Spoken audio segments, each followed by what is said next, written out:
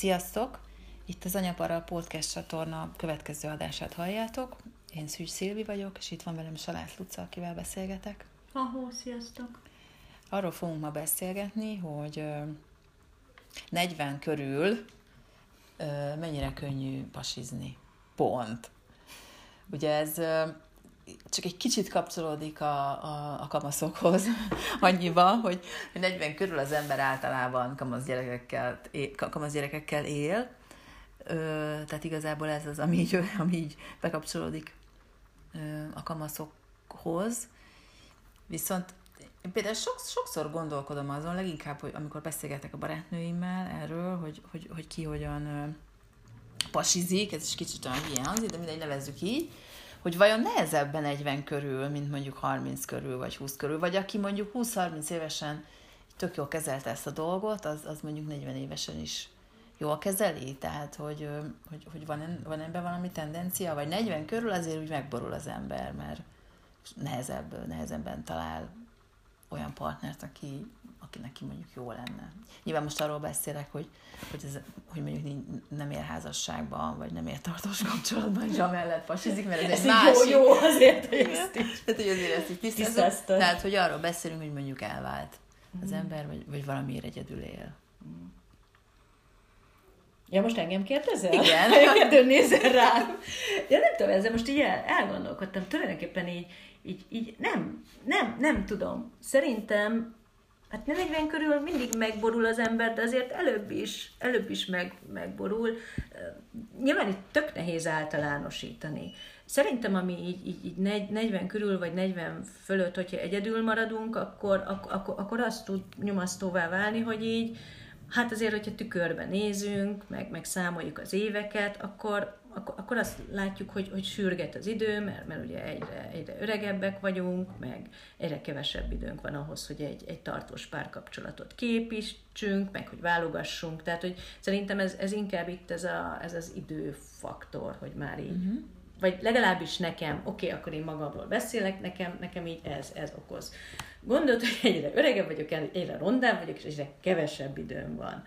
De hogy amúgy meg alapjába véve meg azt gondolom, hogy lehet, hogy ez ilyen önállítás, de hogy így miért lenne nehezebb, mint 20 vagy 30 évesen, mert hogyha én elváltam, és egyedül vagyok, akkor az nem úgy van, lehet, hogy te vagy a szociológus. Tehát statisztikailag akkor ez, vagy nem tudom, matematikailag úgy van, hogy akkor ugyanannyi elvált pasi is van, nem? Hát elvileg igen, tehát lehet így gondolhatjuk ezt.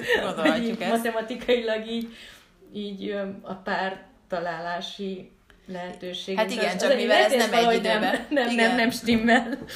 De mivel ez nem egy időben van, tehát ahogy elválik az ember, meg nyilván nem tudom, a házasságok minden másik házasságválással végződik, de tök sokan nem házasodnak meg például, meg amint elválnak, azonnal nem lesz ugyanúgy egy partnerük, és akkor így nem mint egy ilyen sejt osztódással. Pedig én ezt így képzeltem, Szilvi, most összetörtél. Igen, plusz ugye az is bezavar, hogy mondjuk, hogyha így nézzük a számokat, akkor ha valaki elválik, de mondjuk hozzámegy egy fiatalabbhoz, vagy fordítva, aki még sose volt házas. Na mindegy, szóval, hogy a lényeg az, hogyha ilyen kicsit legyünk már ilyen ezoterikusak, akkor úgy mindenkinek megvan valahol a párja, meg ilyenek. De hogy hiszek? Ez egy hülyeség. Vagy inkább azt mondom, hogy mindenkinek megvan a sok párja.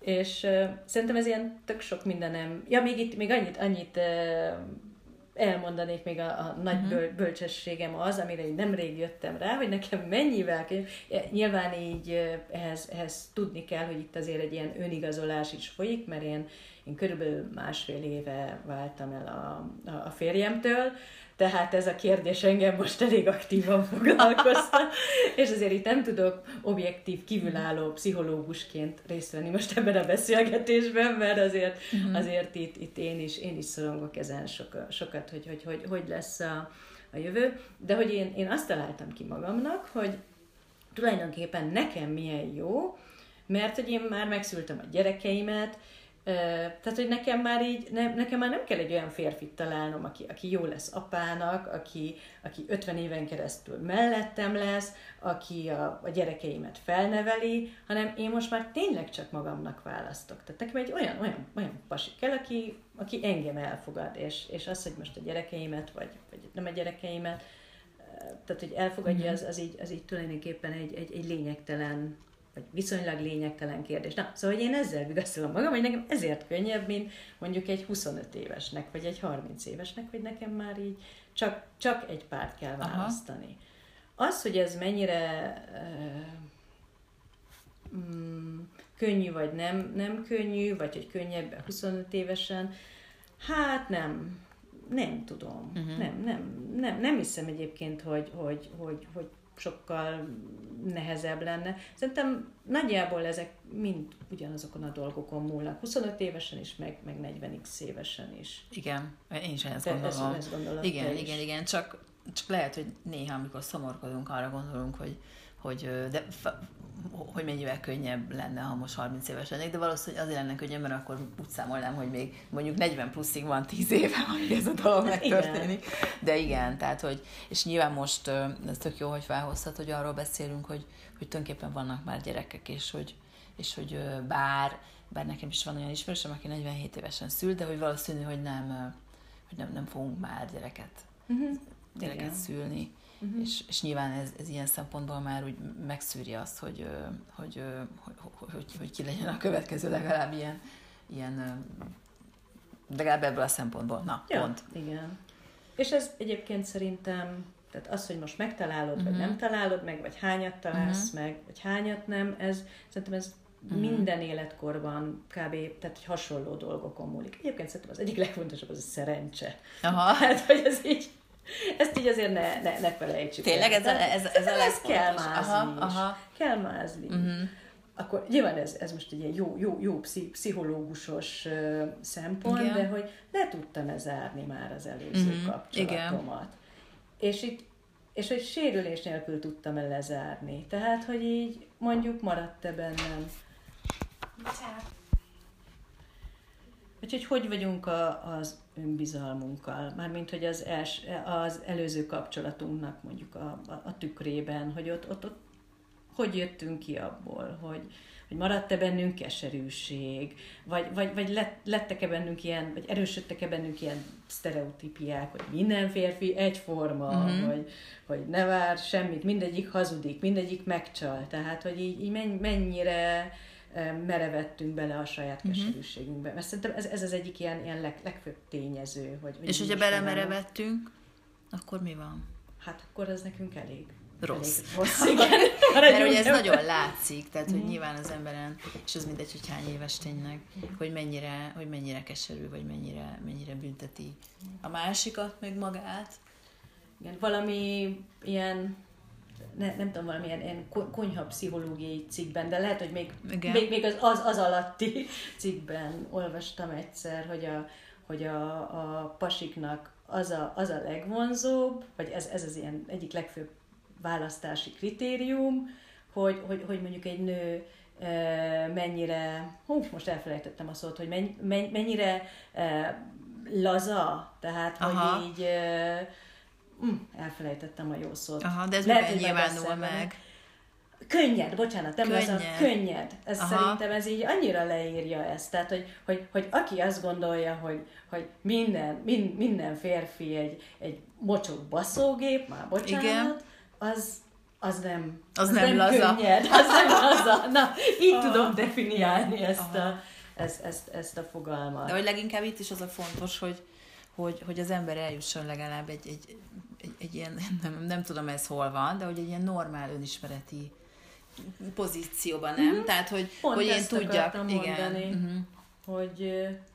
hogy egyáltalán tudom-e, hogy nekem mi a fontos. És itt most nem arra gondolok, hogy egy ilyen listát írjunk, hogy igen, hát nekem is még volt fiatal, okosabb legyen, szebb legyen, 190 centi legyen, volt ilyen lista, aztán nyilván eljutottunk oda, hogy legyen 2 lába, meg legyen legalább 1 lába, tehát, hogy így ezeket így nyilván lejjebb, de hogy itt nem is erre gondolok, hanem arra, hogy Hát ez ilyen csúnya szó, hogy alul meg felül választani, de szerintem tök sok csalódástól megóvhat minket, hogyha tudjuk, hogy nekünk tényleg mi az a pár nagyon fontos dolog. Aha. Mondhatok pár dolgot persze, magamról, mert nem akarok általánosítani, és akkor ez most, kedves férfiak, ez most egy ilyen párkereső felhívás, hogy Salát Luca 2-s pont.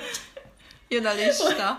Hogy róla beszélek, az jelentkezzen az anyaparán. Na, szóval, hogy nekem például az nagyon fontos, hogy nagyvonalú legyen. Tehát nem csak anyagilag, hanem ez egy ilyen, tehát hogy így tudjon megbocsájtani, tudjon elsiklani az én sunnyogásaim felett. És ez nekem például nagyon fontos. Fontos a jó kereset. És hogy nem azért, mert nekem annyira kell az ő pénze, hanem nekem az egy ilyen tök férfias tulajdonság, vagy egy ilyen alapvető férfias tulajdonság, hogy legyen egzisztenciája. Akkor ne legyen pocakos. Tudom, hogy nekem ez is nagyon. Nekem már ment ezen tökre kapcsolat, hogy egész egyszerűen nem bírtam. Hát még csak nem is sörhas volt, de hogy az nekem, azt én már tudom, hogy ez nekem ilyen, tényleg, ez egy tök apróság, vagy de azért is nem, szerintem, mert én is ezt gondolom, de azért is fontos, hogy ne legyen pocakos, mert egy pocakos ember az teljesen más, mint egy nem pocakos. Én most nem azt mondom, hogy a kockahas, nem tudom, egyáltalán nem. És most nyilván mindenki, aki hallgat, tudja, nem kell ezt magyarázni, hogy az aki, mert attól pocakos az ember, hogy nem figyel, egyrészt nem érdekli, vagy nem figyel oda magára, vagy leszarja, hogy néz ki, nem? Tehát, hogy itt most nyilván nem tudom milyen kocka, tényleg nem, hanem emiatt is, ez szerintem tehát a sörhas, meg a pocakosság, abban annyi minden van. Persze, egyébként valakinek meg tökre bejön, csak hogy... Hát neki nem fontos. Igen. És nyilván a pocakosság az bizonyos személyiségjegyekkel is együtt jár. Vagy hogy ne csak ilyen kritériumokat említsek meg. Például nekem nagyon fontos, hogy ne legyen fiatalabb, mint én. És hogy magam miatt, mert hogy én tudom, hogy egy fiatalabb pasi társaságában én rossz. Tehát, hogy én mindig azt érezném, hogy ő szebb, ő fiatalabb, leléphet, hogy biztos nem fog örökre szeretni. Tehát, hogy ez így belőlem fakad, hogy nekem az ilyen borzasztó rossz érzés. Én nem is szeretek fiatalabb férfiakkal mutatkozni, mert akkor mindig arra gondolok, hogy úristen, mit gondolhatnak rólam. És ez egy hülyeség, egy fasság, de tudom, hogy nekem ez így tönkrecseszhetné egy kapcsolatomat. Na, úgyhogy ez nyit az önismeretről. Ez volt a lista. Ez volt a lista. Mégis ez nem teljesíthetetlen. Ugye? Meglátjuk, hány levél érkezik a szerkesztőségbe, hogy engem akar. Igen. De visszatérve egy kis a pocakosságra, hogy lehet, hogy most sok embert megbántottuk, akinek pocakos a párja, de tök jó fej pocakos emberek vannak, itt most mi, magamról csak arról beszél, igen, és én ebbe a pocakosságba csatlakoztam be, tehát mondhatunk, hogy mi, tényleg csak kettőnkről tetsz. Szilvi meg Luca. Azért beszéltem erről, már az elején mondtam, hogy itt magamról beszélek, és nem másról, és tényleg itt nem is feltétlenül esztétikai dolgokról van szó. És egyébként ez a listád, ez mondjuk 10 év és ugyanez? Jaj, dehogy, nem. Nem. Akkor mégiscsak egy picit más, igen, mégiscsak egy picit más, mindig egy kicsit más embert keresünk, vagy... Tehát például akkor lehetett volna pocakos? Jó, csak viccelek.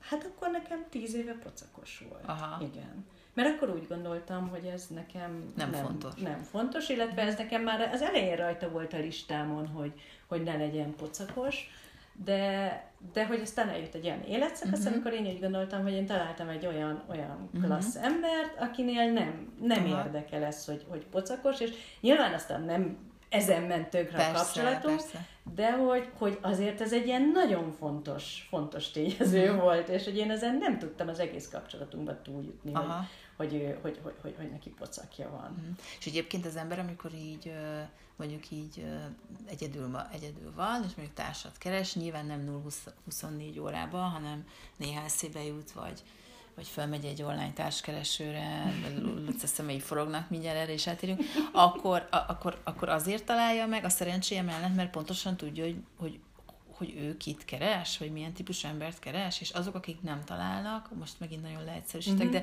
szerintem egy tökre ilyeneket kérdezni a pszichológustól tök jó dolog. Aki viszont nem talál, az azért nem talál, mert nem tudja, hogy mit keres, csak úgy általában keres valakit, és az meg soha nem jó, mert az általában, idézőjelben általában az végül sose jó. Ezért nem talál, vagy miért nem talál az a nő, aki jól néz ki, viszonylag jó fej, mi nem talál egy pasit évek óta? 40-es nő. Hát szerintem egyébként két dolog miatt, mármint, hogy ez most megint nagyon leegyszerűsítve, és akkor rakjuk félre a szerencsét, meg hogy kijöttem el az előző kapcsolatban, meg kimozdulok-e otthonról egyáltalán, tehát, mert például ez szerintem tök fontos, hogy mi az én szociális mozgás, tehát nyilván sokat vagyok emberek között, több esélyem van, mint hogyha otthon ülök, tehát hogy sok minden közrejátszik, de és ez most tényleg, ez most nem pszichológusként mondom, tehát ez az én saját tapasztalatom, vagy saját okoskodásom, de hogy én úgy gondolom, hogy ha ebben a dimenzióban gondolkozunk, hogy mennyire vagyunk tudatosak, vagy nem tudatosak, akkor itt két dolog szokott lenni. Egyrészt az, hogy így nagyon tudatosan keressünk valakit, és nagyon pontosan leírjuk azokat a kritériumokat, ami mentén így választunk. Tehát, hogy akkor milyen, hogy nagyon kis lukú szűrőn? Igen.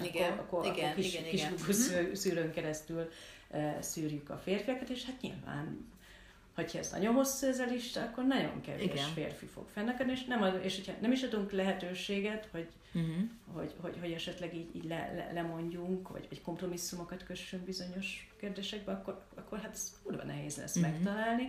A másik pedig az, amikor így már annyira kétségbe vagyunk esve, hogy már minden jó szónak örülünk, és már bárkivel így szóba állunk, és belevetjük magunkat, és elhitetjük magunkat.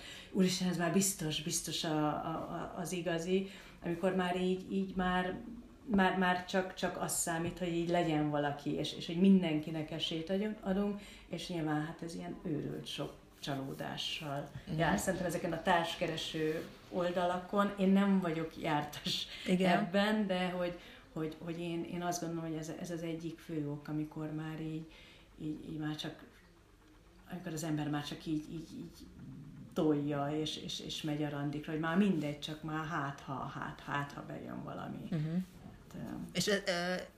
És ezt gondolod az online társkeresőkről? Hogy túlságosan nagy az átteresztő képesség? Ja, nem, hát nyilván ott is vannak szűrő funkciók, nem? Tehát, hogy én még sose, vagy nem tudom, nincsenek ilyen, de vannak ott ilyen szűrő funkciók. Hát én nem tudom, hogy most már mi van, meg hogy mennyire változott ez a rendszer, mert én mondjuk már 5 éve nem léptem rá, hála a jó égnek, de szerintem nincsenek ilyenek, vagy pocakos, meg ilyenek. Hát nem, az csak akkor elkezdesz levelezgetni, és akkor derül ki. Igen. Hogy, jó, én nem tudom, vagy tulajdonképpen, amikor meglátod, akkor derül ki. De nincs ilyen, hogy hány éves kortól hány éves. Ja, de az van. De persze, ezek vannak. Hogy szexet akar, vagy házasságot. Az a levelezésből derül ki. Igen. Jó, nem tudom, mert itt csak a hallgatóknak így mondom, hogy erről egy kicsit más a véleménye Szilvinek, meg nekem, tehát erről ilyen igen, mert az én véleményem, mert csak pár percünk van, én leszek rövidebb most. Az én véleményem az, hogy nekem jó tapasztalatom volt, és nagyon sok olyan embert ismerek, akinek jó tapasztalata volt, kevesebbet, akiknek nem, de ez nem egy reprezentatív felmérés, tehát hogy ez teljesen ad-hoc jellegű, és nagyon, nagyon kicsi elemszámmal. Én azt gondolom, hogy okosan, vagy elővigyázatosan, vagy nem is tudom még milyen jelzőket használni, lehet használni az online társkeresőt. Pont. Luca ezzel ellentétben? Nem ellentétben. Én azt mondom, hogy a társkereső oldal egy nagyon jó dolog. Nekem vannak fenntartásom személy szerint, mert nekem az a tapasztalatom, hogy ez egyre elterjedtebb forma, sőt kezdi átvenni mit? Tehát, a randizást, vagy a személyes jelenlétet? Vagy igen, hogy ez most már egy nagyon elfogadottabb és forma, és szerintem nekem több olyan ismerősöm van, mármint ugye a fiatal korosztályban, akik így ilyen mi ez? Ilyen oldalakon találtak egymásra, tehát hogy abszolút vannak pozitív tapasztalatok, illetve nyilván egy csomó szarsztorit is ismerek, és hogy én most tudtam megfogalmazni, Szilvi, azt, amit én eddig nem tudtam neked így elmondani, hogy nekem személy szerint az a bajom ezzel, hogy nem valós térben történik, mert hogy én egy kapcsolatnak tulajdonképpen a legelső szakaszát szeretem, és egy ilyen társkereső oldal pont a legelső szakaszt zárja ki az ember életében, amikor mondjuk így látjuk egymást, látom, hogy rám néz, nem néz rám, hogy még csak ilyen sejtések vannak, hogy tetszem, engem néz, véletlenül ért hozzám a keze, vagy direkt, vagy el fog hívni randira, nekem tetszik-e, akarok-e tőle valamit? Tehát én nagyon-nagyon szeretem ezt egy kapcsolatnak ezt a legelejét, amikor még minden bizonytalan, és 80%-ban egyébként megy a lecsóba, mert hogy kiderül, hogy nem, és nem is lesz belőle semmi, de hogy szerintem ez a kapcsolatnak egy olyan szép rész, és onnantól kezdve, hogy én interneten megmondom, igen, én pasit keresek, akkor onnantól kezdve már az első randin se lesz meg ez, hogy van-e benne van. Persze, hát benne van, tehát hogy van egy izgalom, hogy bejövünk egymásnak, de ott már nagyon ki van mondva, hogy mi miért néztünk egymásra, vagy miért értünk egymáshoz, vagy mit akarunk egymástól. Igen, és itt jön az, tökre egyetértek ezzel, amit mondasz. Itt jön be szerintem az a szerencsefaktor számomra, az a szerencsefaktor, hogy attól még, hogy nyilván ezért találkozik két ember, mert most akármennyire is megerőszakolom magam, akkor is azért találkozom vele, mert meccseltünk, vagy találkoztam, tök mindegy, de hogy utána a következő percekben vagy órában mi történik, az nyilván egy óriási szerencsé, hogy két ember akkor most tud-e kapcsolódni, vagy nem. És akkor innentől kezdve viszont, hogyha tud, vagy akár nagyon jól tud, akkor megbocsátódik az, hogy tulajdonképpen ők nem úgy találkoztak, hogy véletlenül neki ment az utcán, vagy egy ugyanolyan szórakozó helyen, nem tudom, vagy egy étteremben, vagy bárhol, vagy egy könyvtárban, vagy nem tudom, bárhol találkoztak. Oké, én ezt el tudom fogadni, de tőlem senki ne vegye el azt a 3 hónapos gyomorszorító érzést, hogy vajon akar-e engem, vagy... Erre szokták azt mondani, hogy akik online ismerkednek, az egy tök fontos, vagy jó tanács, hogy minél előbb találkozzanak. Aha. Tehát, hogy az, hogy most, hogy hónapokig levelezgetnek, ki tudja miről, meg az most oké, vagy nem, meg beléri az ember, meg sokaknak akár ez is elég, hogy nem baj, látom, hogy írt, és az tök jó, hogy ez egy ilyen praktikus tanács, hogy minél előbb találkozzanak, és akkor egy picit ez az eleje is megvan, hogy aztán a közepre folytatódjon. Oké. Hát köszönjük szépen, hogy velünk voltatok. Jövő héten jelentkezünk újra. Sziasztok! Sziasztok!